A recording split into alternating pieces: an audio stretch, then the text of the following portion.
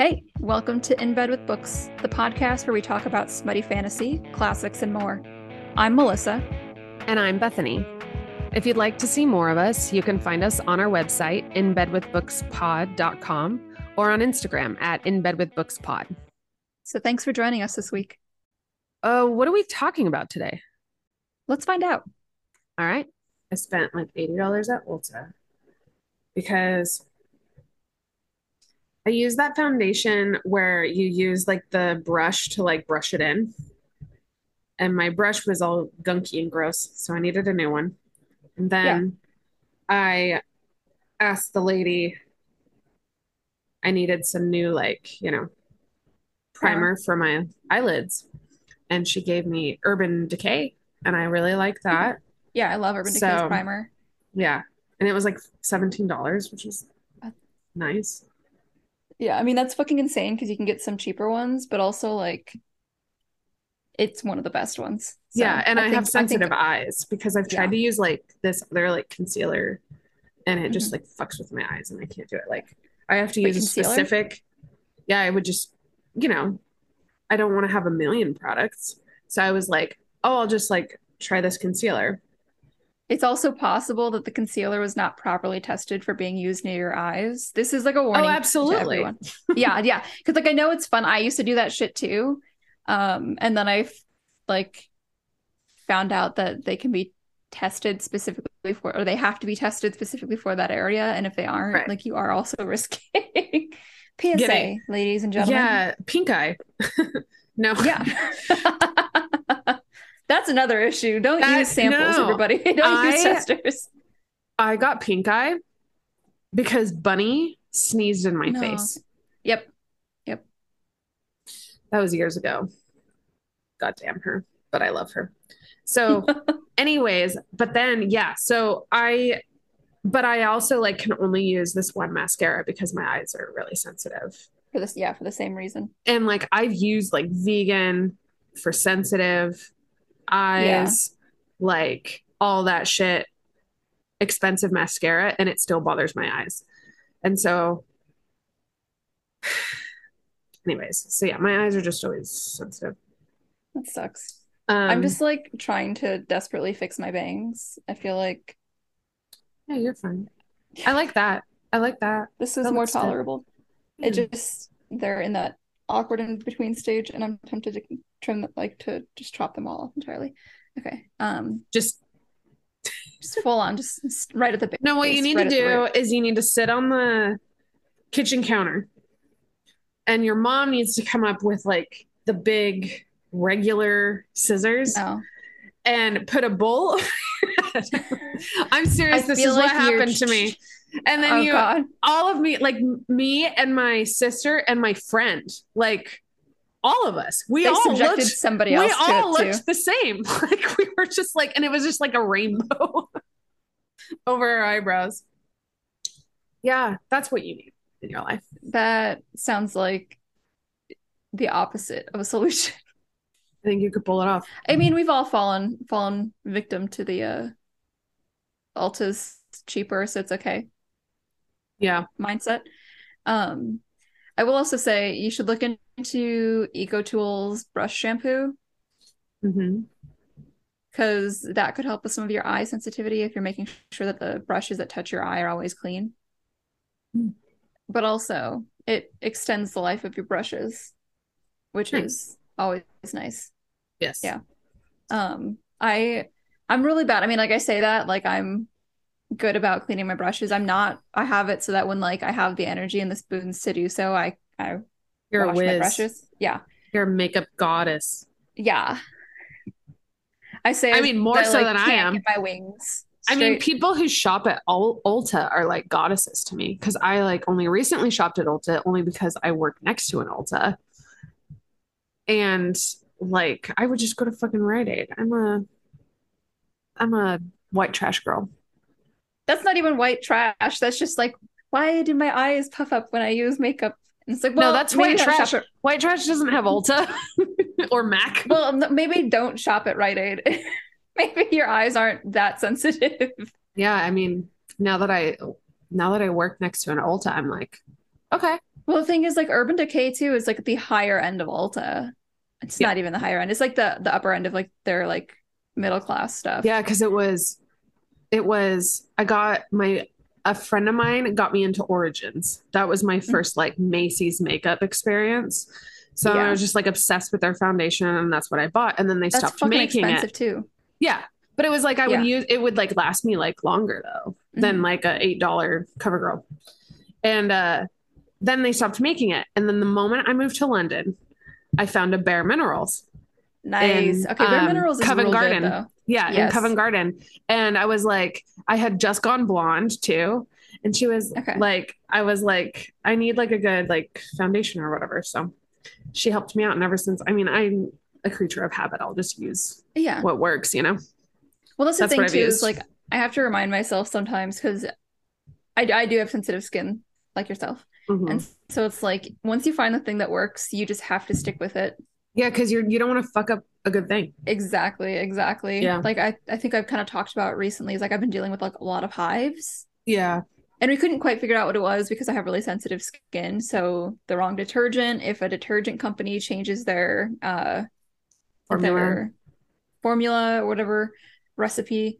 And so I did look up like did X detergent company change their formula, and it turns out about a year ago they did, and this is when I really started to deal with the hives. It got really bad in the last few months, but like it picked up about a year ago, and I was like, oh, it must just be like long COVID stuff mixing with my autoimmune disease, or it's just like because I get really inflamed really easily. This is how it's showing up lately. And then the temperature's changing, and then Mercury like is in retrograde, and like the temperature is changing, which will affect me. And then we've got the fucking like the pollen is acting up. So I think it was like genuinely a group of things that was doing it. But it was like this one thing that I thought I could use, suddenly I can't use anymore. Yeah. Because fuck my life. But and then you have to experiment, which is so scary. Because then you're like spending a lot of money on like. I went with this one because it was the cheaper version of what works for me, which means now I have to use the expensive stuff because I'm just too worried. I don't want to bother testing things out right now until like the pollen clears out and I don't wake up with hives every single morning, and I can like afford to like test, because if I try something out, if I start using something and it doesn't work, then that's like $20 down the drain. Yeah, which sucks. I know. But... Yeah. It's cute because wash your brushes, people. Wash your brushes. Sterilize. Boil. Put them in the, what do they call those? It's okay. It's okay. I know.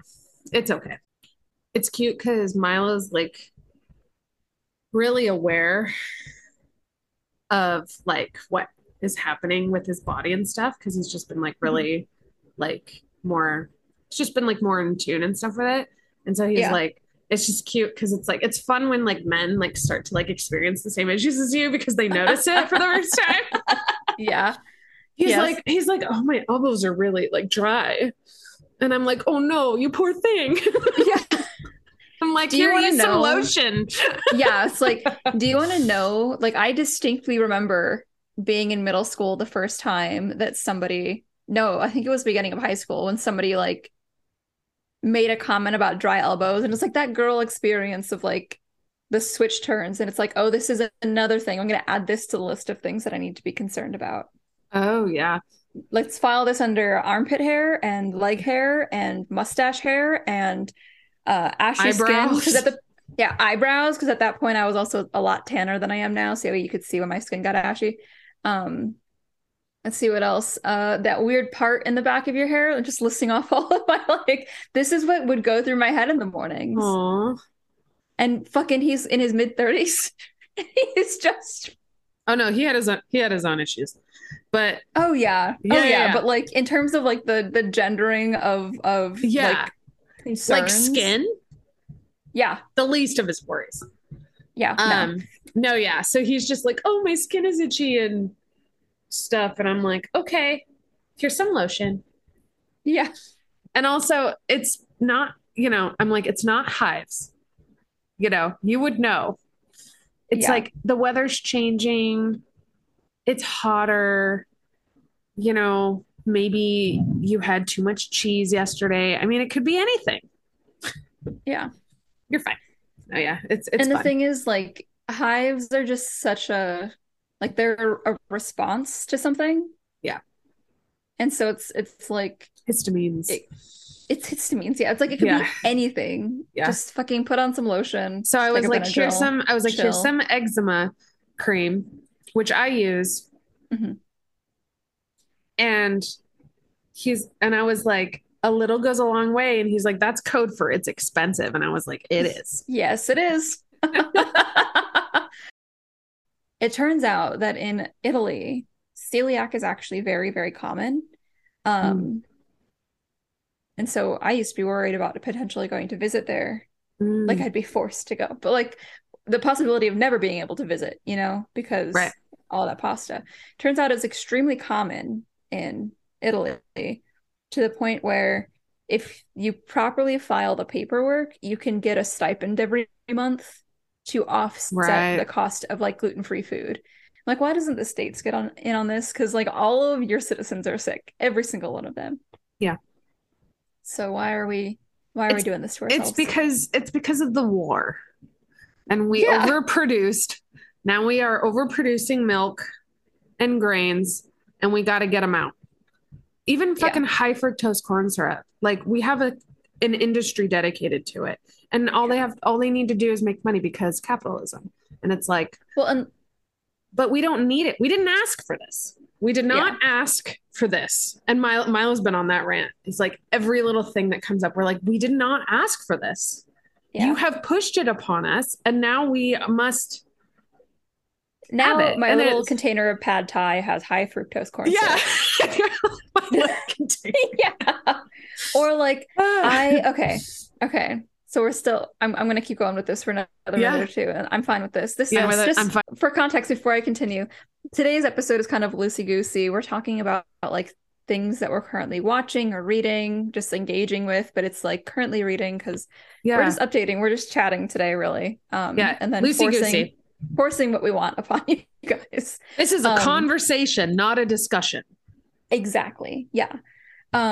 So I've been following a lot of gluten-free and celiac accounts lately because when you've got like an autoimmune disease like mine, your relationship to food gets really fucked up sometimes. Yeah. And not for any other reason than like you have to just put so much more mental energy into eating.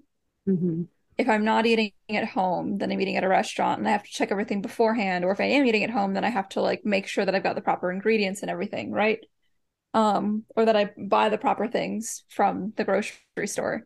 I saw this fucking thing and now it's like terrifying. I mean, I'm hoping that it wasn't real, but like it was from a valid source. I don't remember the account's name because I'm bad at account names, but it was for gluten-free pizza crust, I believe, or like some kind of baked good thing. And it was marked gluten-free or like keto friendly or some shit like that. I think it was marked gluten-free. And that's because the FDA only requires for like a gluten-free label for it to be less than 20 parts per million, which typically that's fine for people. You kind of, if you want to gauge it yourself, obviously, but like that's okay. Except that this thing was actually made with wheat. It was partially wheat. It was just that it was so little amount of wheat compared to the rest of the product that it came out to 20 parts per million. Supposedly, I guess. I can't imagine how that would come out to 20 parts per million, but it also, like, on the one hand, it makes me question that the 20 parts per million is actually a valid, like, scale or threshold for people that have illnesses like myself. Yeah. And two, it means that even if I see the gluten-free label now, I have to be concerned that it potentially still has wheat in it. It's just not a like fail-safe FDA anymore. Approved. Yeah. It isn't. And that's fucking frustrating because it's a fad. And I used to be like, when I was diagnosed, it was kind of in the early years of like the gluten-free keto Whole30 diet. And like, so people just didn't take you seriously. And they didn't take me seriously. But then I benefited from the fact that there was like 3 or 4 times as many gluten-free options at this point. Yeah. I could actually go into a restaurant. I could ask for a gluten-free menu. And just a year, 2 years prior to that, that would not have been the case. Yeah. But now it's like, because it's a fad, it's also been ruined for me. And it's like the fad is, I used to just be like a necessary evil kind of mentality with it. And I'm like, it's not necessary evil anymore. It's just an evil, and I hate it. Because if it wasn't a fad, then there wouldn't be a gluten-free thing with wheat in it. Yeah. So soapbox moved over. That's fucked up. But yeah, it is. It's fucking frustrating. Well, because that and I don't want to get into the FDA, but it's just for legal reasons. It's not actually for health reasons. Yeah. And like, don't get us wrong, like we are not crunchy people on here. We're not like anti-vax, anything like that. But like, the simple fact of the matter is, like, if they can make that choice, if they can set a rule that means that somebody can produce a product that is not actually safe, but that says it's safe for me, then their interest is not health. Right. Plain and simple. Yeah. So yes, it's time to just buy 20 acres of land and live in a commune and produce our own food, and then have Chipotle just for once a month. Have a Chipotle truck. A Chipotle truck. Yeah, once a month, just cater the commune. Yeah. So today I went. If you follow us on Instagram, you would know. So I went to the bookstore. They had every James Baldwin book except for If Beale Street Could Talk, which is funny because this is a pretty, like, you know, they have like a whole like Black history section and like race studies and stuff. So it's like a very like city bookstore. And they had like two sections where he would be. And she even looked in the system and was like, oh, it looks like we have 3 copies, and they're like lost, I guess. So anyways, I ordered it. It's going to be here in 2 days, which I was like, okay, that's not bad. Yeah. So I'm excited. I was going to start reading it at the beach. That's okay. What are you reading instead? So I'm reading, Miranda Joy has a arc out right now. And I think the book releases on June 6th. Okay. And she had her series, These Wicked Lies. I don't know if you've seen that floating around on Bookstagram. So, I think we had like, we added it to one of our lists to vote or whatever. Yeah. For a book club.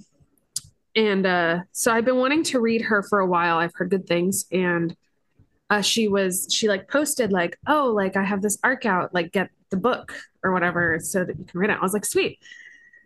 So I got it. And so this is her new series. I think it's like probably like trilogy or whatever. And it's called A Curse of, it's gone. Yeah. A Curse of Malice and Mercy. Yes. Book 1. And I'm really liking it, actually. It's been a while since I've been like, oh, I can't wait to like get into this, you know? Yeah. That wasn't like for the podcast, you know? Like Ice Planet Barbarians is kind of just always on in the background.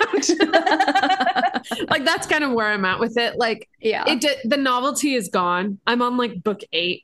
It takes me like 2 days to listen to one, you know, because they're so small. They're so short. I think there's like 20 of them or something. So that will always be there. Yeah. And it's still good, but it's like, you know, how many? It's like when you need a show for dinner and you're like, yeah, we'll put on Parks and Rec. Yeah. The Office. It's like I've watched it 4 times by now, but I know it. It's exactly. It's like I know what I'm getting and I'm there for it, you know? Yep. So this one, it really reminds me of 2 things. It reminds me of A Court of Thorns and Roses in some ways, and A Deal with the Elf King in some ways. Ooh, okay. A Court of Thorns and Roses because like plot. So far, I'm only like 25% in. And like it's like you cross the border, it's Fae, that kind of idea. And then she's trapped, you know, in the house. And then it reminds me of A Deal with the Elf King because I feel like A Court of Thorns and Roses wasn't thickly Fae, like in the beginning. Yeah. Like it didn't download a lot of like Fae lore and stuff and like yeah. It was very much just like, wow, this house. And yeah, Hamlin. exactly. Like it was just this like mystery. Whereas I feel like this felt a little bit more like, oh, there's a shifter and there's, you know, there's like a little bit more going on. It's just like head first into it. Yeah. And like crossing the forest, she starts seeing hallucinations and stuff, which is a very Fae thing. Yeah. And this, I will say this, if you're interested in reading it, it is, I will say there are trigger warnings of like violence. Like, yes, like it's very graphic. Okay. Which I kind of don't mind and I appreciate because sometimes it's nice to have kind of the grit with like the fairy tale. Yeah. Well, plus like, I love when fairy things do that when they get more explicit with it because like Fae were always meant to be scary. Mm-hmm. Like we've really romanticized them today, but they were meant to be like horror stories. They were meant to be like do this, not that kind of stories. Yeah. Literal fairy stories to like teach kids what to do and not to do. Lessons. Yes. Yeah. Yeah. Yeah. So it's good. So and right now it's very interesting. I'm in this sweet spot where I don't know who the love interest is. Nice. Because there's two guys. Okay. And at first I thought it was this guy. And now there's like tension between this other guy. And I'm like, I don't know if it's just me and me not picking up on things correctly or if it's like intended to be like ambiguous, but I'm excited. Is it going to be reverse harem? No, I don't think so.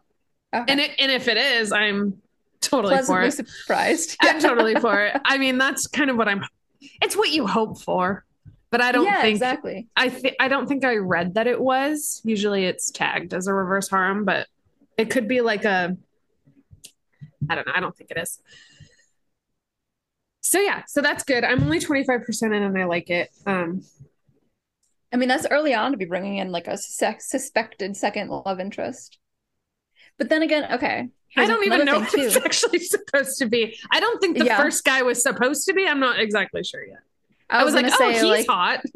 I saw this art recently. By recently, I mean like earlier today. And it was a crack ship art for Feyre and Lucien. Uh-huh. And I was just like, it would never have occurred to me that people shipped Feyre and him. But apparently some people did. Like they specifically like the art that I've seen, because I went down the rabbit hole a little bit. Right. And I was like, everything I see is from book 1. So it doesn't seem like they want her on Rhysand. Yeah, but that like it was her and him to start in this world and not her and Tamlin. That never would have occurred to me. I just didn't see that. But I mean, some people did. In the first few interactions with him, but then it gets like every like introduction, it gets like kind of stamped out. You're like, okay, maybe not. Maybe they're just friends.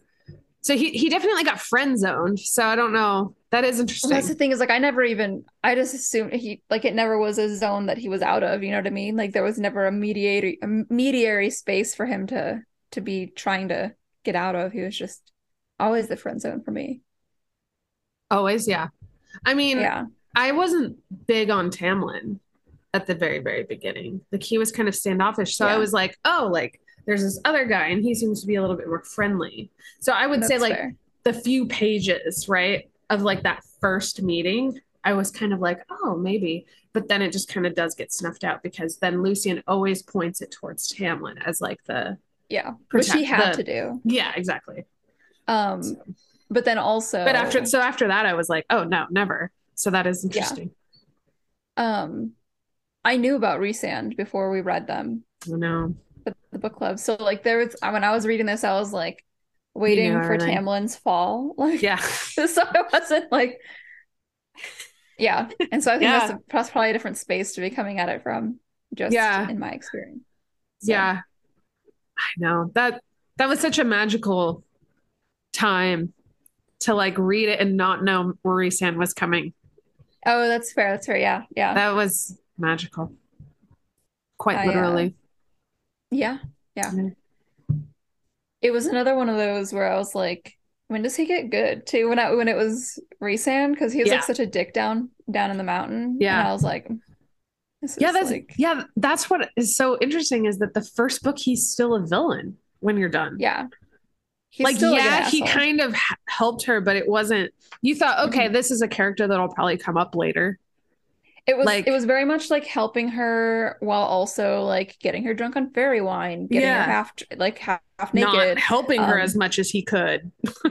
And like what we find out later is that he is, but at the time it just looks like he's like brooding at her and he's like pretending that he's Tamlin to kiss her. Yeah. Like teasing her in like a derogatory way. And then you realize the thing too is like, as much as I've been kind of like, I hope I see Tamlin's redemption arc, I will also admit that like he's an asshole. He's not that great in the first book in terms of like boyfriend material. Yeah. And so when I was seeing Rhysand, I was like, okay, thank God, at least there's like an actual viable option here and not just like a dead fish. Yeah, and then Rhysand's world opens you up to all of the other wonderful men. Yes. But Lucien like is a better option than Tamlin. He is. He is. Like I kind of didn't like. Well, so his loyalty to Tamlin makes sense. Yeah. You feel bad, but it makes sense. Yeah, but like I still feel like he should have seen the wrong that was being done to her, right? Yeah. And that's kind of what you hoped. And he seemed to be kind of like a wet fish. Like he wasn't really like wanting to stand. Fish? Yeah, that's what I meant. All fish are wet. Yeah. Not a dry Fun fish. Fact. Yeah. Fun fact. But like he didn't seem to have like any like conviction. Yes. Like I was just gonna say that, yes. His personality is wishy-washy. Like Tamlin's puppy to begin with. Yeah. And it is nice to see him like come out of that and like figure out himself. Mm-hmm. But I will also say that like actually I forgot. Okay. It's okay. Yes. Fun fact. Actual fun fact, since I just said that a minute ago. I did see online there's currently a rumor about the plot of the next ACOTAR movie. And I wanted to see your actual book. Okay. I wanted to see your actual reaction. So I was like, I gotta not send this to her and hopefully she doesn't see it. Is that it's, and who's to know, maybe this is wrong. Maybe this is just a ploy to see who Moss can't trust and it's all a lie. But this is what I read on the internet, is that it's about Lucien and his family, like him dealing with his family. I remember what I was going to say. Okay. In relation to what you just said too, kind of in this subject, is that like, I feel like we don't get a good basis for what fairy culture is. And I feel like we still don't really know what it is, because we start out with this very isolated community, which is the only living community. The Spring Court. The Spring Court during like Amarantha's role. Yeah. And then we jump ahead to this like near utopia that is Prythian. And so it's like, I get being like angry with Lucien for like Lucien Valeris. Valeris, yeah, sorry. Yeah. I get being frustrated with Lucien for his complacency with Tamlin. But you also have to understand that like he's coming from a place of like torture. In his eyes, Tamlin is not actually that bad. And we see him breaking on that as Tamlin gets worse. Yeah. It's like his threshold for understanding how that feels to Feyre is just so much like higher than hers is. Yeah. For that kind of treatment. Yeah. Like Feyre comes from like class and like being poor and surviving. But Lucien comes from like actual like torture from his own family and his own court, and a very severe culture of magic and all of like he strength. Watched his first love get killed by his brother or his father and right in front of him. Yeah. And so it's like Feyre, and this isn't to like downplay at all her experience, but it's like she was feeling that way because she'd had like a genuinely loving experience with her parents when she was younger. Yeah. Whereas like No, yes, she yeah, was yeah.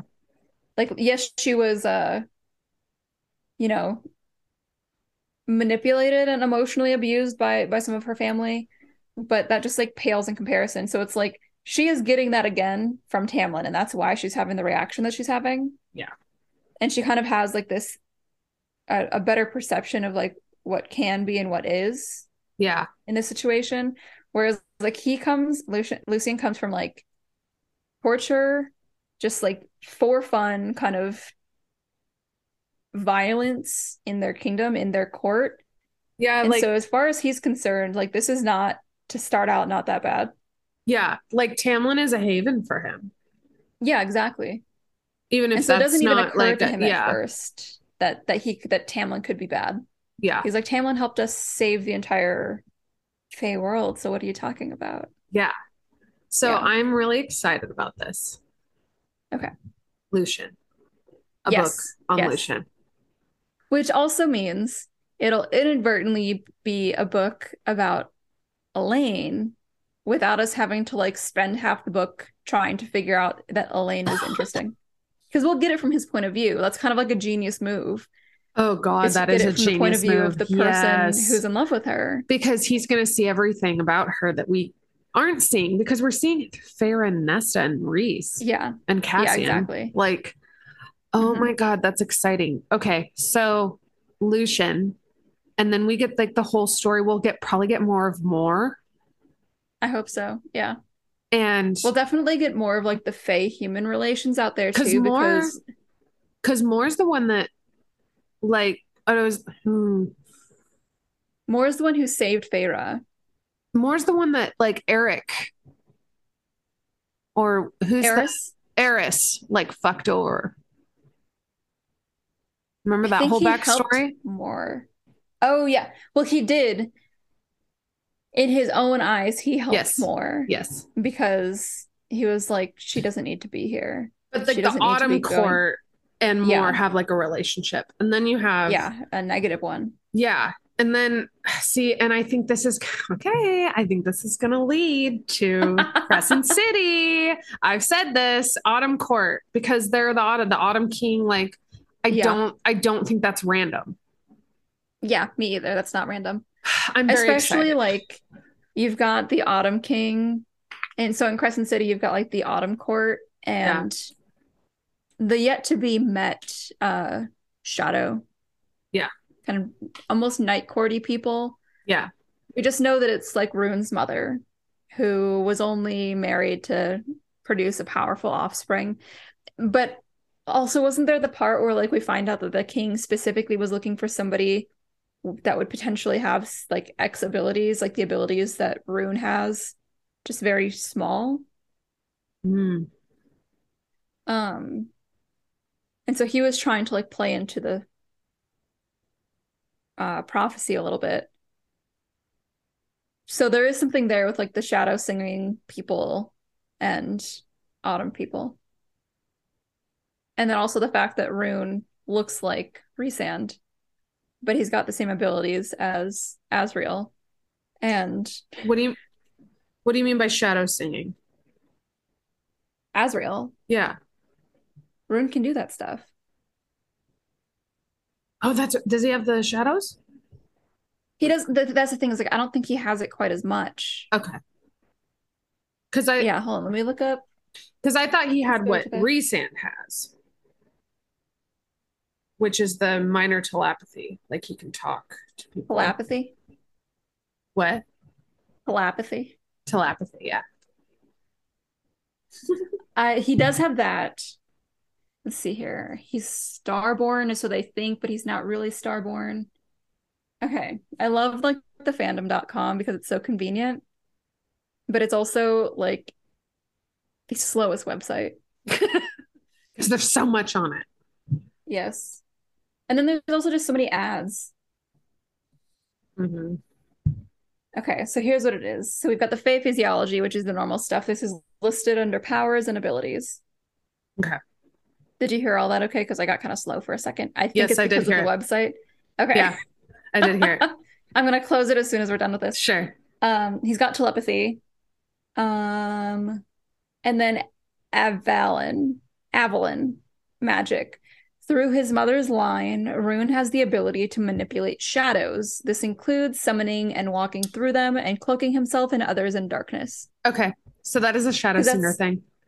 Yeah. And so I think it was when they were trying to escape one of the attacks, Rune covered them in shadows. Yes. Say it. Okay. I know this doesn't make sense in the scheme of like offspring because gross, but can we get a Lucian, Azriel, and Elaine threesome, please? That would be hot. That'd be hot. I mean, okay. I mean, I want to know Lucian in the bedroom a little bit more. I need to like feel that out. We do. But I think he'd be like very like, he'd be like a helper, you know? He'd be like he'd be like the one that's like the caregiver. And Azriel would be the like, not complain for a second about having to like hold you up in the shower. Yeah. Like he's a good balance to Azriel. Mm-hmm. Mm-hmm. Sarah. Give us the threesome. Please. Speaking of which, I do also want to talk about something else. Yes. I'll get to that in a second. It lit my whole face up because it's from an email. So I hope that we get to see Lucian like engaging with somebody. Yeah. I don't want to see him just like moping and like celibate for all of the book. Too, just because I don't want to read it. Yeah. Like I want to read him like, even if it's just like him not like just having sex because he needs to get it out of his system, not because kind of like when that scene when Rune is just like eating that girl out. Like something like that. Something to see Rune still clearly likes Hypaxia. Yeah. But he also wants to get off. He wants to like make someone come. Yeah. Yeah. Like that kind of mentality. Yeah. And also like so much of in the background, like Lucian's story is the arc of him like the aftermath of leaving his family and being like ostracized from them to join Tamlin, realizing that Tamlin is not as perfect as he thought he was because he was like quote unquote his savior, to entering a space, Velaris, where there's enough resources that he is fully able to like we've talked about before, is like when people are provided with the resources, the food, the money, the water, the housing that they need to survive, then they don't have to just survive. Yeah. They can thrive. Right. And so I feel like if we also look back at the fact that like part of the reason he probably felt so safe with Tamlin is because on some level he had to have recognized that Tamlin was as conditional as his family was. Right. And so he was still living out those habits, just not with quite as dire of consequences. And so it's easy again to downplay his manipulations or his moods because it's like, well, you know, it's not actually that bad.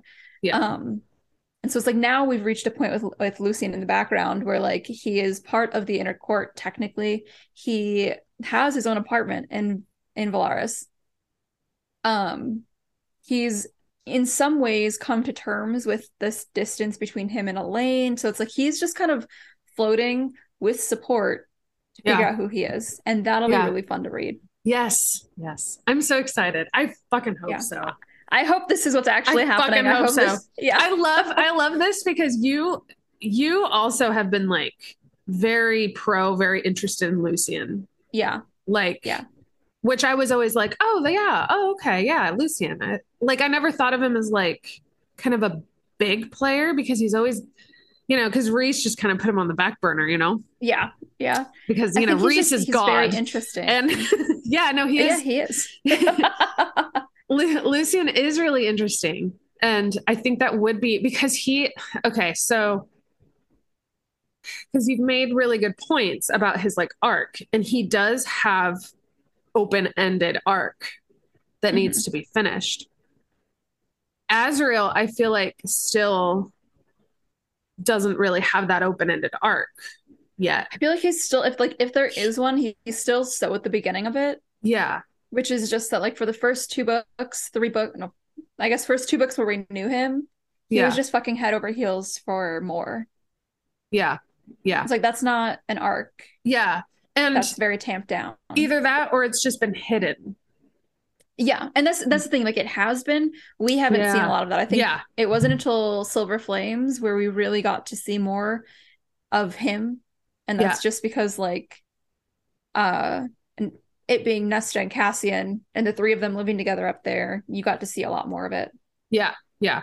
It was more one-on-one and things. Mm-hmm. Yeah. And he's just always very quiet. So I feel like being inside of his head will be important. And I do think it makes way more sense that she would leave Azriel for the last, or like later, you know, she's not going to start, she's going to end high, you know? Yes. We have to work our way up. And we also have to remember that, like, there's going to be a lot of overlap from here on out between this and Crescent City. Mm-hmm. And so it opens up a lot of possibilities in terms of, like, maybe the future books aren't actually technically about just like one character. Right. Because there's this whole, like, universe now, the whole crossover that's kind of, I hope not going to be just like one event, but that we're dealing with. Because the first okay, so the first book was like kind of its own wrap up of getting rid of Amarantha. And then book 2, 3 are all about the war with Hybern. Mm-hmm. And then you kind of have this like gray area with like Frost and Starlight and Silver Flames, where there's not a war, it's just people, like it's very character building driven. an army. Yeah, they're starting armies. Yeah, very character driven. Mm-hmm. And so I think if there is, because it's linked with Crescent City, it is going to start picking up with like that plot and those wars. Yeah. And so it would be nice to have one more book that's character driven before. Yeah. Character driven while still introducing those elements before it gets too like messy, like it gets too intense. Yeah. And I feel like we can't just finish this plot line necessarily. I mean, she could potentially, because these are like 800 pages, the first 2. Mm-hmm. But it feels like it won't be the end with the next Crescent City. Mm-hmm. Yeah. I'm just thinking about like one of the other kind of like multiverse things that I've talked about before is Avengers and Marvel, because I love Marvel. Yeah. And it took them like 10 years of buildup to get to Avengers Endgame. And it wasn't just that like the movie before we realized what was going on, and then the next movie was like the big thing. It was the very first inkling of the like where things are going was in, let's see here, hold on a second. The first Guardians of the Galaxy movie, because they introduced the Infinity Stones, because it's referred to as like the Infinity Saga, because that's like where the full thing led to. And that came out in 2014. And then in Avengers Infinity War came out in 2018. So it's like a full 4 years later. Right. There was several movies in between that with like different leaders and everything. And like, actually, technically speaking, the first Infinity Stone is introduced in the first Captain America movie. Mm-hmm. Because it's like encased in something else that is revealed later to be an Infinity Stone. And so it's like they've been kind of introducing, enforcing, like teasing it for a long time. And so I really feel like to do it, you can't just have this whole like crossover plot be done in just this book. Yeah. Because I don't know that there's a lot of shit that's been introduced, you know? Do you mean like in the Lucian book? In the Lucian book and in the Crescent City book. Like, that's kind of what I'm saying is that, like, I feel like the Lucian book is going to tie in. Yeah. Because I don't think Crescent City I don't think the whole, like, crossover event can be finished in just Crescent City. Yeah. And so I'm wondering how much of it is going to be like the tone of the like the new ACOTAR tone mixed with like the crossover stuff, just like a working book. Yeah. Where like, sorry, I'm rearranging my legs on my Gollum chair. Your Gollum sorry, chair. all of that just like it's a really long-winded kind of way to say that like, not that I think she can't do it, but I feel like it would be rushed. I want more out of it. Yeah, I mean, so it took I think, what did you say, 800-page books, Crescent City, to really set up that world. Yeah. And then the last page. Yeah, exactly. To be like, ta-da! Mm-hmm. And like, that's nuts. And so I feel like it's going to be really frustrating, actually, I think, when we start reading and there's not going to be that much. We're going to be like, so the next one's going to be Crescent City, right? The next book that's out. It's just going to be Hunt and Braxis. Like, you know what I mean? Like for a while, like the plot, the scenes are going to be like them for like a long time. And then like 5th chapter and we'll get Bryce talking with like Feyre or something. I hope so. Well, I feel like they're actually going to hold off on showing us Hunt and Rune because that's where like the heartbreak happened at the end. I know. Where it was like, I know. We don't actually know what's happening with them. And so I feel like she'll hold off because like we know where we know where Bryce is. Yeah. And so like, well, yeah, we'll jump back to Bryce, but then it'll be like you said, like 5-6 chapters in, she'll be like, no, not yet. You don't know where they are yet. That sucks. Yeah, exactly. I know where they are. You guys don't. Yeah. That's gonna kill me. It's gonna be very frustrating because we want so many things at once. We want to know how. I want to read all 800 pages just into my brain. Yeah. Download. Yep. I'm so excited. When does the next book come out? That is the next Crescent City book. Let's see. I believe it's early next year. February. Yes. January 30th. Oh, thank God. Yeah. Get them earlier and earlier, Sarah. Yeah, please. Oh my God, that's too much. Yeah. Don't make us wait a year. Be like Armentrout and just whip them out. Just pump them out. 3 in a year. Yeah. Oh my God. Speaking of Armentrout, though, it's so funny that you did that little comment because kind of what I wanted to move on to next, which is somebody left the comment on our War 2 Queens episode on YouTube. And for those who either didn't listen or haven't read it or whatever, a little context. This was the first book with a threesome, not ever in the series. And the book got like a lot of shit in the reviews from the community, I'll say, more than I think it deserved. And we kind of got into that in the episode, in the episode. And like, I think what it really boiled down to is that, if I may speak on your behalf a little bit, is that like we both thought that it was actually a really natural lead up to like Kieran being involved in some of being involved with them a little sexually because of the events that led up to it. You know what I mean? Like it wasn't just that they invited Kieran in and like, wow, he's actually so hot. Wow, this is so nice. It was like he was being her best friend for months. And then it led into they get Hawke back, they get Castile back, and then that leads it. Yeah, because I would say in Gilded Bones, the sexual tension began. Yeah. So and, like, we had a lot of because they were friends, and then like because I think that was a lot of like the argument was that like, oh no, he's a friend and now it's ruined or whatever. But I think they became friends, and then the sexual tension built the book before it happened. So and then it continued to build in War 2 Queens. Yeah, exactly. And like there's never a moment between her and Castile when any of that's happening where Castile like shows anger or jealousy. Like it's a different culture, guys. It like exists in a fantasy world. They're different. So, like, they're different, like beings. Like they're different species or whatever. Like they aren't monogamous the same way that we are. Yeah. So, just to reiterate that a little bit. Yeah. So, here is the comment.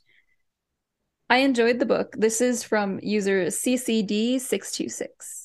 So unfortunately, you didn't give us your name, but I enjoyed the book. However, in terms of the backlash, I read several blogs where readers felt the storyline was too slow to build. The war never really happened, and they felt like the joining and relationship between the The joining and relationship building with Kieran was cheating. That's in quotes, cheating. I don't agree with any of this, but wanted to share what I found through my search of the backlash. The only part of the backlash that I spent time responding to on blogs was the joining. IMO, it's important for fantasies to be inclusive of all types of love, which is what we were kind of talking about, you know? Yes. Yeah. This series offers stories of same-sex attraction, threesomes, unrequited love, heterosexual relationships, relationships with different types of beings. It's inclusive, and I love that. The other thing that's important for readers to remember, I think, is that this is not reality. This is a fantasy book. I'm going to be honest, I totally forgot she mentioned that part, but that is like, yes, that is exactly what we were saying. It's like fucking fantasy. She's not cheating on a real person. In fact, she's not cheating because her boyfriend, husband, wanted Kieran to be there.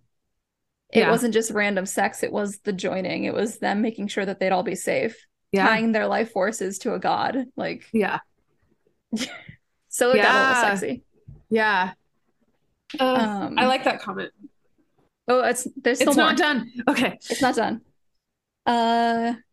It's a fantasy book, sigh, shaking my head. So while they might have expected this romance to be solely between two people, it's not 100% like that, period. If that's what they're seeking, find another book or series. But don't judge this one for exploring other types of relationships and love, because readers like myself enjoy that exploration and find it interesting and exciting. There's something for everyone. No need to bash this author for doing her thing and appealing to certain audiences. Also, the joining was hinted at for a long time, so get over it, people. LOL, you should have seen it coming. That's my 2 cents. Well, they are correct, because the joining was mentioned from like book 1. Yeah. We knew that this was going to happen. Yes. Yes. Yeah. I mean, we wanted it to happen. We were like, is it going to happen? Is it going to happen? Like, who wasn't thinking that? Yeah, you know? Apparently some people, or they thought that it was going to be a chaste joining. They mentioned several times that the joining often doesn't have to be sexual, but it often does end up. Yeah, and it's like the force of it. So it's like, why would this? What about Castile makes you think that he's not going to turn it sexual? Or Poppy? yeah, exactly. Yeah. So so we agree with you. CCD 626. Yeah, I agree, because obviously there are different sexual orientations, different relationship styles, different ways in which you can experience relationships, both non-sexual and sexual. And as a fantasy book, this is her idea of like what she wants to do. Yeah, this is her fantasy of what she wants to do with her books. If it's not your thing, don't read it. Yeah. Like, you're like, for example, like, it's really difficult for you to like get into like reverse harem. Yeah. Which is totally fair. It's just not my jam. It's just not your jam. It's hard for you to like get past like the possessiveness, whatever. It's whatever. And it's like, some people will read it, some people won't. And like, you just need to like, and I think you made a really good point during that episode, which was, and if you have not listened to that episode, you should, because it's, I think, one of our best. Where we talk about the War of Two Queens, which was that you talked about how it likely has nothing to do with the relationships, these people who have issues, has nothing to do with Poppy, Kieran, and Castile. It has more to do with people are just not ready. They're not ready to see like polygamy, to see like threesomes in like such a mainstream book, such a popular series for that matter. Because even like I know a lot of people who get more excited about talking about From Blood and Ash than they do like ACOTAR. ACOTAR's just kind of always there. ACOTAR is something that, you know, the pastor's kid wasp will read. But From Blood and Ash is someone it's like that the like 101 level. Yes. And not in terms of content, but in terms of like access to the space. Exactly. To this it's space, very like accessible. Instagram. Yeah. Yes. Yeah. So if you're reading From Blood and Ash, you're here. Yeah. You know, you've arrived. Yeah. Yep. You're deeper. That's like a 202 class. Yeah. Yeah. Yeah. It's like, I think too, like if we think of like ACOTAR as this gateway drug. Yeah. Then it's like, what do people go to next? It's like some people, when they drink, like when they smoke weed, they don't go on to other things. Yeah. some people, if we think of this again as like, okay, like it's some people go on to high fantasy romance, which is FBAA, it's Blood and Ash. Some people go on to the self-published, smaller, easier reads. Like that's like the difference between us, which is that like it's just whatever floats your boat. And it just happened that this boat became highly successful and very well known. Yeah, for sure. And like, I guess I would say that if there isn't some kind of controversy, she's not doing it right. Yeah, she needs to go deeper every time. Yep. Like, that means that she's like, I love that. I fucking love that shit. Like, if she's just doing what she thinks feels right. Exactly. And if the world isn't ready, that tells you about the world, not her. Yeah. And that's the thing is like, I think it's just that the loudest voices aren't ready. Not that the world isn't, because I would say the world is actually ready. We're seeing a lot more, like the comment was saying, like we are seeing a lot more expressions of like new kind of love.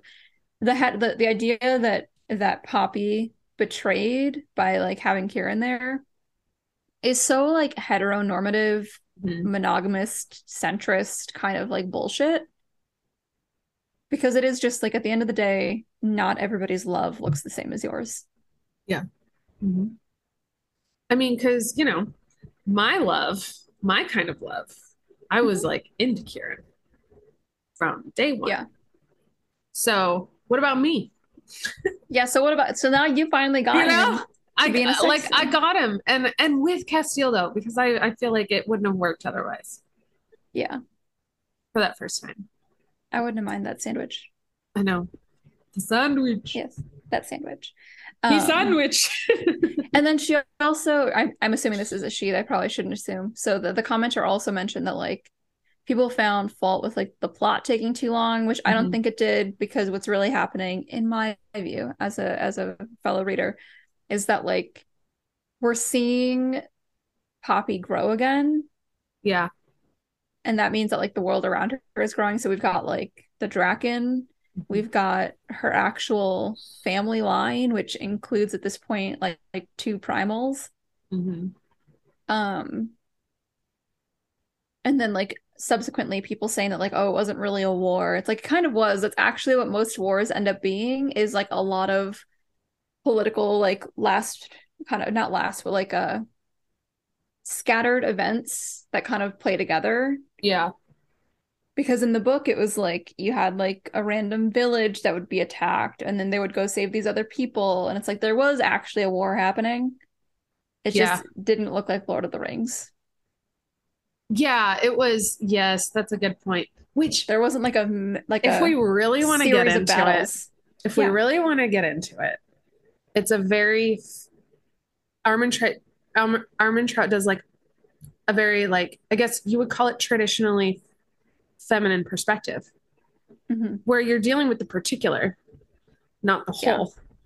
Lord of the Rings is very like, okay, and then like this legion, and then like this the whole like you're talking about you're talking about like the army of the dead, and you're talking about Rohan, and you're talking about Gondor, and like this is like you're seeing it on the streets, and you're dealing with the people as they travel. We're seeing the daily. Like what it looks like for like the people, which I did like in Two Towers. For me to go into that, which was like you saw like the girl and the boy having to like ride off, and like that was not in the books. Their people. That was not in the books. Yeah. And then like in the other ones, there's a lot less like, I say traveling, but it's like when we see Rohan making their way to Helm's Deep, we see them moving as a group. We see the after effects of like the what are they called? Those dogs that chase them.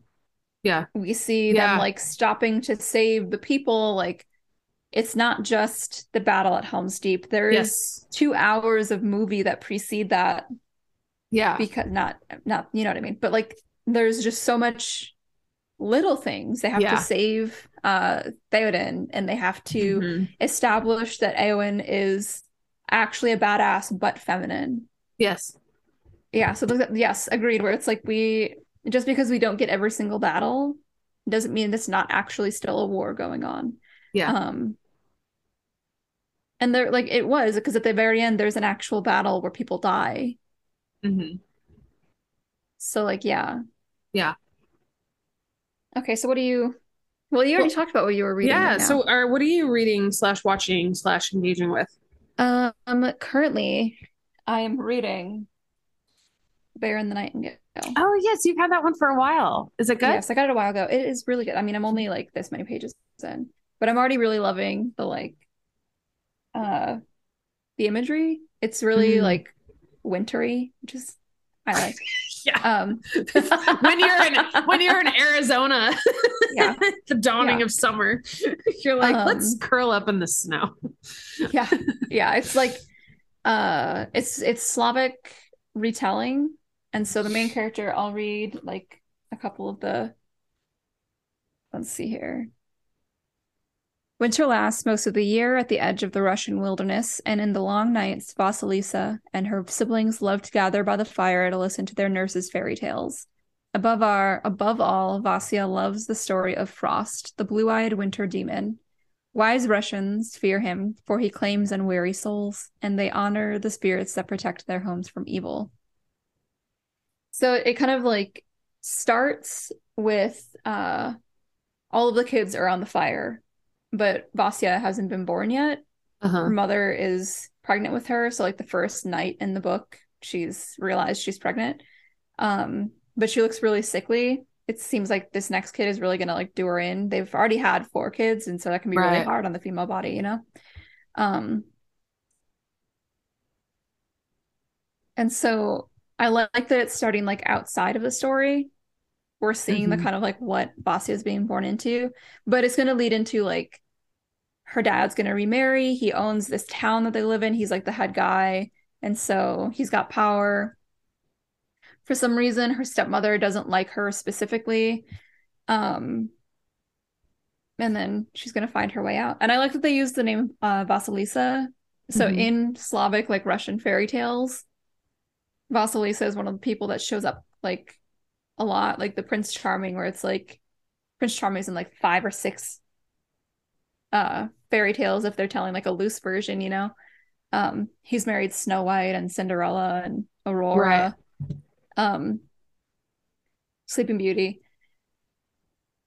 And so I like that it's just like so obviously like the main that character of Slavic. Yeah, like it is the Slavic princess from the fairy tales. Yeah. So I like that.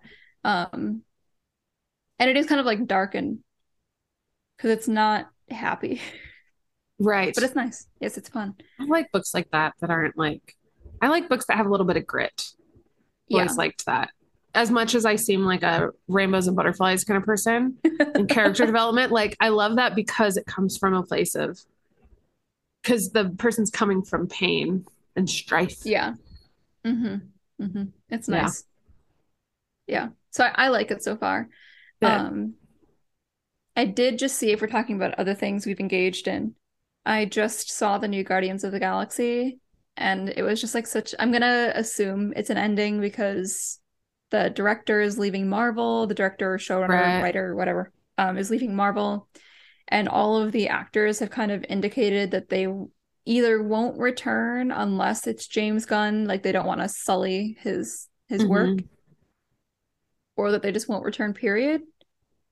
And it was just such a like succinct ending. Like if you watch the trilogy together, it's so beautiful, it's so well done, it's complete. Right. It wrapped up well. Yeah, really well. Really okay. Small spoilers, so jump ahead a little bit if you don't want to hear this. Nobody died. It was just happy endings all around. One of the characters, for a little bit of background for you, one of the characters had died in a previous movie in the Infinity War Endgame duology. So she died in the first one, and then in the second one, in Endgame, she was part of the party that was like brought back from the past because they started to play with time travel a little bit. Yeah. And so I think Iron Man's line is something like, when you play with time plays back or something like that. Right. And so the evil villain who was her father, who she was trying to run from the whole time, he comes back from the past to the future from a point where she hasn't left him yet. Right. And so she didn't realize this version of her gets to stay in the future, and she didn't get to experience finding her family in the Guardians of the Galaxy. She didn't get to experience finding love in Peter Quill. Because the last thing they say to each other is, she was like, I love you more than anything. Mm-hmm. That's the last thing that our version of her says to him. And so this movie really dealt with the fact that, like, this isn't his Gamora. It's a 2013 version that hadn't met him yet. And so her ending was really hard because you want her to join the Guardians again. You want this version of her to join what we know as her family, because she's looking for a family. It's kind of like one of her arcs is like her and Nebula, two of the characters, were adopted and raised by this villain, and he was just atrocious to them. He abused them. He mutilated Nebula to the point where she's like more android than she is person anymore. Right. And so, like, you see them both find their families, but Gamora finds a different family. And so it's really bittersweet because you're like, wow, I wanted her to go back to the Guardians, but she's so happy. She's clear, like, this version has found her family. And that's like the sweet part of it. It's just so good. So like perfect in like a really unexpected, like unclean way. Because he's dealing with that heartbreak too. And it's like, you want him to get his Gamora back, but he can't, because that's not his Gamora. Yeah, it's sad, but good. Highly recommend. Yeah. The music did not disappoint this time either. Guardians was known as like having some of the best music of any of the Marvel movies. Right. One of like again, for context for you, in the very first movie, we find out that Peter Quill, when he was taken, because he was taken from Earth to space, he had his like Walkman with him, and two like tapes that his mom had burned for him. I don't know if you call it burned, that's what we called it in the 90s and the 2000s, when you were burning CDs. But his mom had like made two tapes for him, like little compilations, kind of, yeah. And it like little 1980s playlists, because it was just like Redbone and what's on that early album? I think we had like George Harrison was in the first one. And so it's just like this random compilation of really good songs, and he just listens to those ones. And then he finds the second one. It was a gift from his mom that he refused to open, that was just like in his backpack when he was kidnapped, when he was abducted.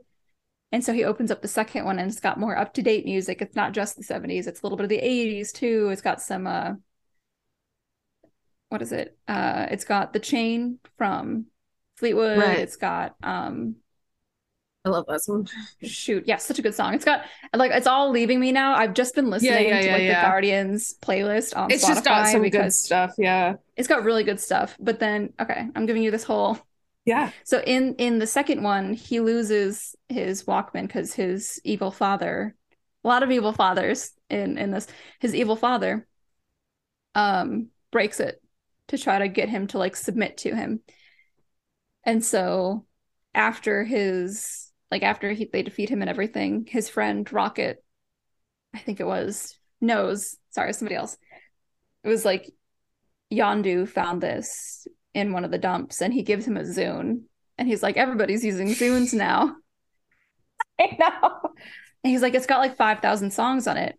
And for those of you Zoomers who don't know what a Zune is, it's like before iPods. They try to compete with and iPods. If you don't know what an iPod is, then we can't help you. We can't help you. You're done. We feel too old. Move on. Yeah. Yeah. I don't know that there's much we can relate on. I know. So he's got this Zune with like 5,000 songs on it. And so at the very end of this movie, which had like a lot of heartache, you find out Rocket's backstory, which was really traumatizing to see it. It was kind of implied before.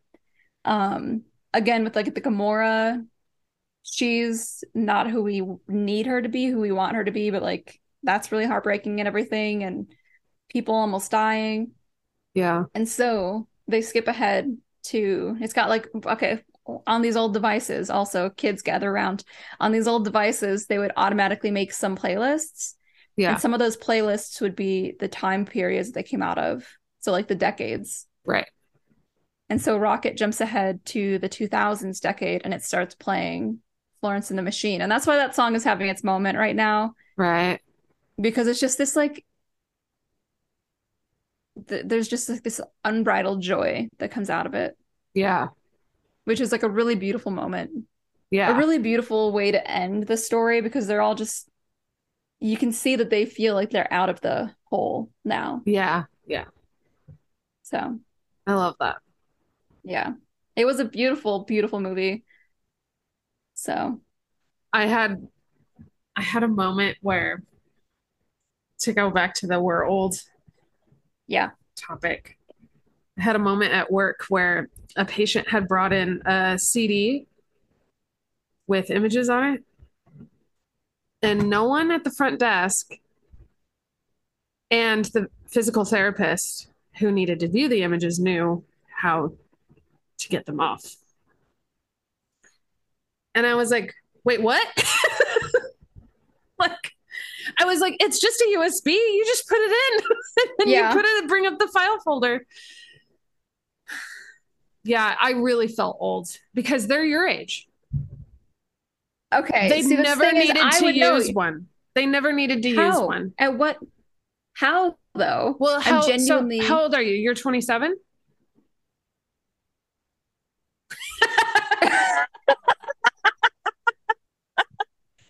Like, I think I'm 28. I'm 28. Okay. You're 95. Yeah, I'm 28. Yeah, 8. That sounds right. So we're looking at 26, 27. Well, that's the thing is like, but like, I distinctly remember doing it in school. I don't know. The only pass is that a lot of like computers and laptops don't have disk drives anymore. Yeah. So I can understand it not being like immediately knowing how, but like when I see a CD, my first thought is I need to put this into something. Yeah, exactly. Like they're like, what do we do with this? Oh my gosh. Yeah, it was really funny. Are you okay? Like emotionally? Oh God. I know there's times when my age really comes out. Yeah. I've got a comment about that as well. And I'm only 28. Hypothetically, I guess. Not too sure on that. But like I'm curious as to how they even managed to put it on a CD. Like where did they get it? Who even sells CDs anymore? Well, so it's a medical thing. So you can't, so you can't like have just random files. Like it has to be like on a CD, kind of like money on a CD. Yeah. Like it's a physical thing. It's not anywhere else kind of thing because medical records, you have to like be HIPAA compliant. But even then, like I'm questioning like what devices do they have that they put it on a CD as opposed to a USB? Yeah, I don't know. I don't know what that's the thing is like I don't know the MO where I would come across like this versus another product. Yeah, it's very common though. That is the sole way of getting images. I have never seen a USB unless it was like directly from the patient. But if it's from a medical off clinic, it's always because we'll have like one of our providers who does a lot of like the musculoskeletal stuff. He comes in and he's always using one of the front desk computers on the right because that's the one that has a CD drive, so that he can look at the X-rays because he can't. His computer doesn't have one. His laptop, like it's just like that's what I'm saying. I'm like, I think you need a little CD drive there, mister. Like, guys, we're working. Yeah. Okay, so earlier today, because we've got the new Indiana Jones movie coming out, right? And my mom was like watching the news, and I just come out of my room, all innocent, happy day ahead of me. Yeah. That wasn't gonna last. So she was like, Indiana Jones and the Crystal Skull didn't come out 15 years ago, did it? And I was like, absolutely not. So it did. Yeah. It came out. In fact, it came out 15 years ago in about 4 days. May 22nd. So like not even like there was no give on that. It was May 22nd, 2008. And I think my life flashed before my eyes. Yeah. Because it's like I don't have a problem with me getting old. The problem with getting old, which I'm realizing more, is as I get older, everything gets old. Everything gets old. Yep. The fact that we have to explain what a Zune is just for people to understand what I'm talking about. Yeah. If they haven't seen the movie, like. So what's funny is so Milo works with like children. I could never. And he's like, everyone listens to Imagine Dragons. He knows all of like the words. I know. I'm like, why? What did they do? They came and they went, but apparently they're still here. And that's like, I don't think Imagine Dragons is bad. It's just interesting that's like the thing. Anyway. Like what? Like why? I just like what is? I don't understand the youth. Yeah, like and clearly they don't understand us either if they can't figure out a CD drive. Oh God, he's just like. And I was trying to think of like something every day. He's like, he comes home with like something, and I'm like, oh, is that what they're doing? Like, just like this is our future. Like we sound like our parents of just like, oh, is that, like, and we're we're honing in to like what we like and what we like our camp, we're no longer trying like you do in your 20s where you're like trying to be in both camps a little bit. But now we're just like, nope, we're in this camp. We will never be in that camp. And we just have to. And so part of us is like, why do they wear those things? Or like, we're just like, I'm so confused. That like massive pants are back. Yeah. I remember Ian actually sent me a picture. Because Ian and I stay up to date on like pop culture things, right? Celebrity things. And it was like Justin Bieber back in like huge fucking pants. And he's walking behind his wife, Hailey Bieber, formerly Hailey Baldwin. And she's wearing like the cute, like where they have like either really short shorts and no pants and like just like a blazer, like suit shirt or suit jacket as their shirt tied up and like a little low cut, it's like really cute. And he's just fucking standing behind her in fucking like hammer pants in jean form and a t-shirt. And I'm like, dude, the call is coming from inside the house. Like they are our age. Stop trying. Like just wear. Yeah. I don't know. Like, because I also want to like, I like to think a little bit that I'm not quite as bad as my parents where they're like, I just don't get it. Where like it's really, snide almost. Yeah, of course. Like you don't want to be the ignorant one. Yeah. And like I'll admit that I don't get it. Yeah. But in like a passive, like, Gen Z. But I'm not going to pretend that I know why it doesn't. Why it exists or doesn't exist. Like, I'm not going to pretend that I think that they're stupid because they like that. We all did it. I don't get it. Fucking did it. We all go through that shit. Yeah, exactly. Like it is the circle of life. Yeah. And I think the circle is just a lot easier to deal with when we can admit we don't know, but still not have to worry about it, Yeah, exactly. Yeah, because things pop up and I'm like, wow, I'm old. And then I have to remind myself, it's like, yeah, time kept moving, Melissa. I'll tell you. It came back around. Something happened today where I was like, oh. So I was wearing a dress earlier that has like the really string, like the string. Spaghetti straps. Yeah. And so I was like, okay, I could probably wear no bra with it, but like, chafing and stuff. Mm-hmm. I didn't want like one to like fall, stay up, I needed just a little something. And so I was like, oh, I have these 2 bags of clothes I've been trying to give away for like a while. And I dug out of it this strapless bra that I have had since high school. Okay. And then I had to think to myself when that was. How long have I had this thing? Okay. Let's do some serious math right now. What year you graduated? What was it? 2007. 2007, yeah. That's like 14 years. No. Yes? 16. 16 years, my friend. Yeah. Now, and we're talking probably junior year as well. Because it was a hand-me-down from someone. It was like some friend that was like, oh, like whatever, and I took it. And I always kept it around just in case, even though it doesn't like actually hold me. Like, in fact, it's awful, but like just some underwire to kind of keep it to keep things like even, you know. So I wore it today and I was like, I don't know, maybe I'll hold on to it for another 15 years. Like, oh my God. Oh, you could also God. just totally like, I don't think bra straps are an issue anymore. Yeah. I know, but I know. I've just never been the kind of person that can wear strapless very often. And so when I can, I like try. That's fair. That's fair. I also have never, like, as somebody with smaller boobs, much, much smaller boobs than you have, I've also never successfully had a strapless bra work. They're not. I think they're a lie. I think they are a lie. They're not real. Between them and the FDA, there's just no one to trust. Yeah. And I do love the movement of like, who needs a bra kind of thing.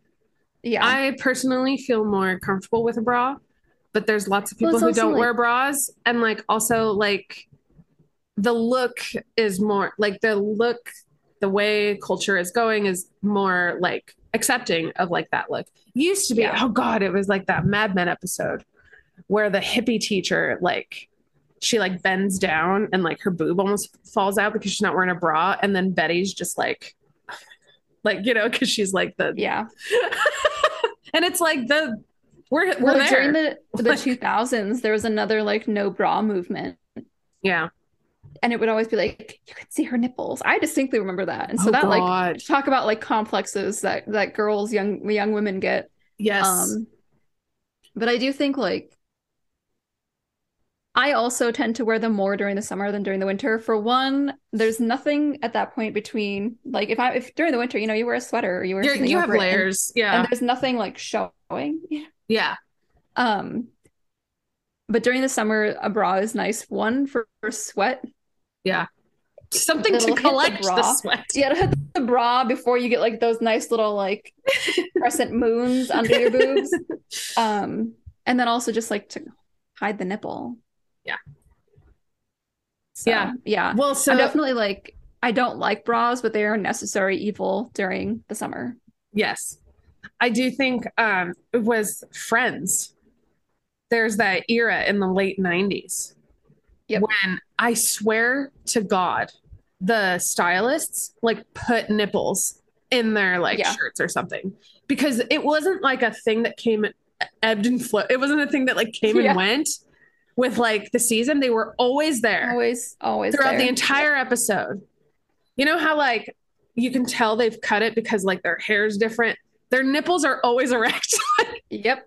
And I think that it was like such a fad then. It was nuts. And like, oh my God. And I have some bras that are like unlined because I like that sometimes because I kind of like my boobs to hang what way they will. It gives them a little bit more breathing room. And the problem is sometimes I'll forget and I'll wear a white shirt.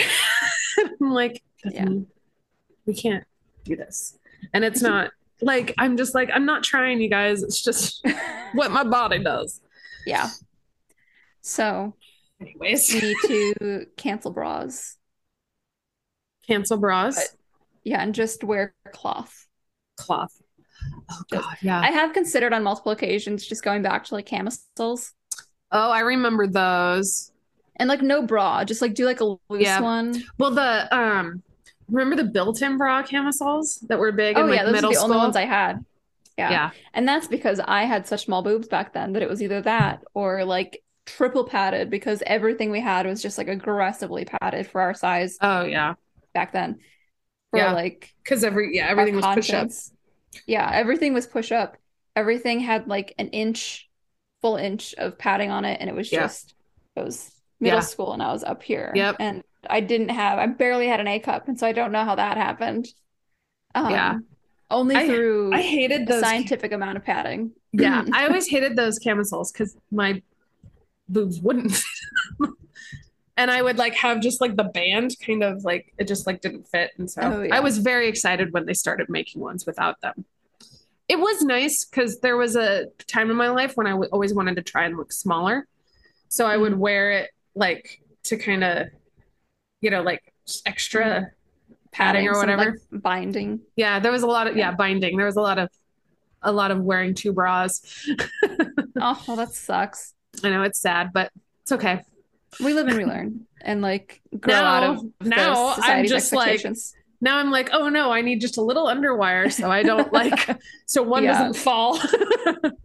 Well, and like I talk about like the camisoles and everything, like I don't already wear simply like strictly bralettes. Yeah. Nothing lined. I take the liners out of them. They don't have underwire. They don't have clasps or anything. It's just I'm wearing half a tank top. That's so nice.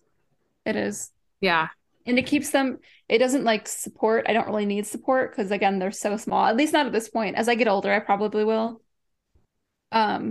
Just like keeps them there. They're just right where they need to be. It's also just cozy. Like I'll go through phases where I'm like, I kind of need to let them free. And then I'll go through phases where I'm like I need to cocoon. And I want to wear like a nice, like, Well, like the thing is they aren't too tight either. So like I don't have like tightness around my like upper or like lower chest. Yeah. Which is really nice. Because I've definitely had like bralettes where it's like it's not an underwire, but it's tied and sewn enough at the bottom where like you're just holding a rope around you. That's the opposite of what I'm trying to do here. Yeah. I'm trying to not feel anything. Yeah. We're trying to float. Yeah, exactly. Haven't you ever floated? Yeah. So that's what I've been up to. Yeah. Bras in summer. Bras. Mm-hmm. Yeah. Oh my God. We're getting thunder. Did you hear it? I heard something, but I thought maybe was that thunder? Did I hear thunder? I thought it was like Did it just do it again? Wow. Yeah, it's still kind of rolling just far away. Like a bunch was set off. So on that note. Yeah. On that note. I'm gonna open some windows and get some tea going and keep reading my book. Yes, I'm so excited. By the way, this is by Catherine Arden. This is the first of the Winter Night trilogy. The Bear and the Nightingale. The Bear and the Nightingale. And I'm really hoping that Vasya and Frost get together. So and bang. Yes. Thoroughly. Lots of cold sex. They did kind of like warm already sex. Hint at it. Oh. So is there sex in the book? I don't know yet. But the first story that we hear when they start the book out, like when they're sitting around the oven. So it's called the Peach, by the way. I loved that detail. They didn't really call it the Peach, at least not yet. P-I-C-H. And that is in Slavic households, you'll have like the oven, which is also like the heater, which is also the hearth. Well, it'll be open up on top. Not open, I should say, but like there'll be a section. So like you'll have the oven opening here. It's like the vent. And then above it, not a vent, where the elderly and the young and sometimes the sick will sleep because during the winter months, it keeps them warmer. Because it's like a nice little heater there. And so I kind of like that they start the story around the peach and they've got that as like this element because that is like the hearth where it's like that is the central nervous system essentially of like the family system. Yeah. So I like that. Yeah, like nice little details like that are why I really enjoy retelling. You love that, yeah. Yes. Yeah, you love that.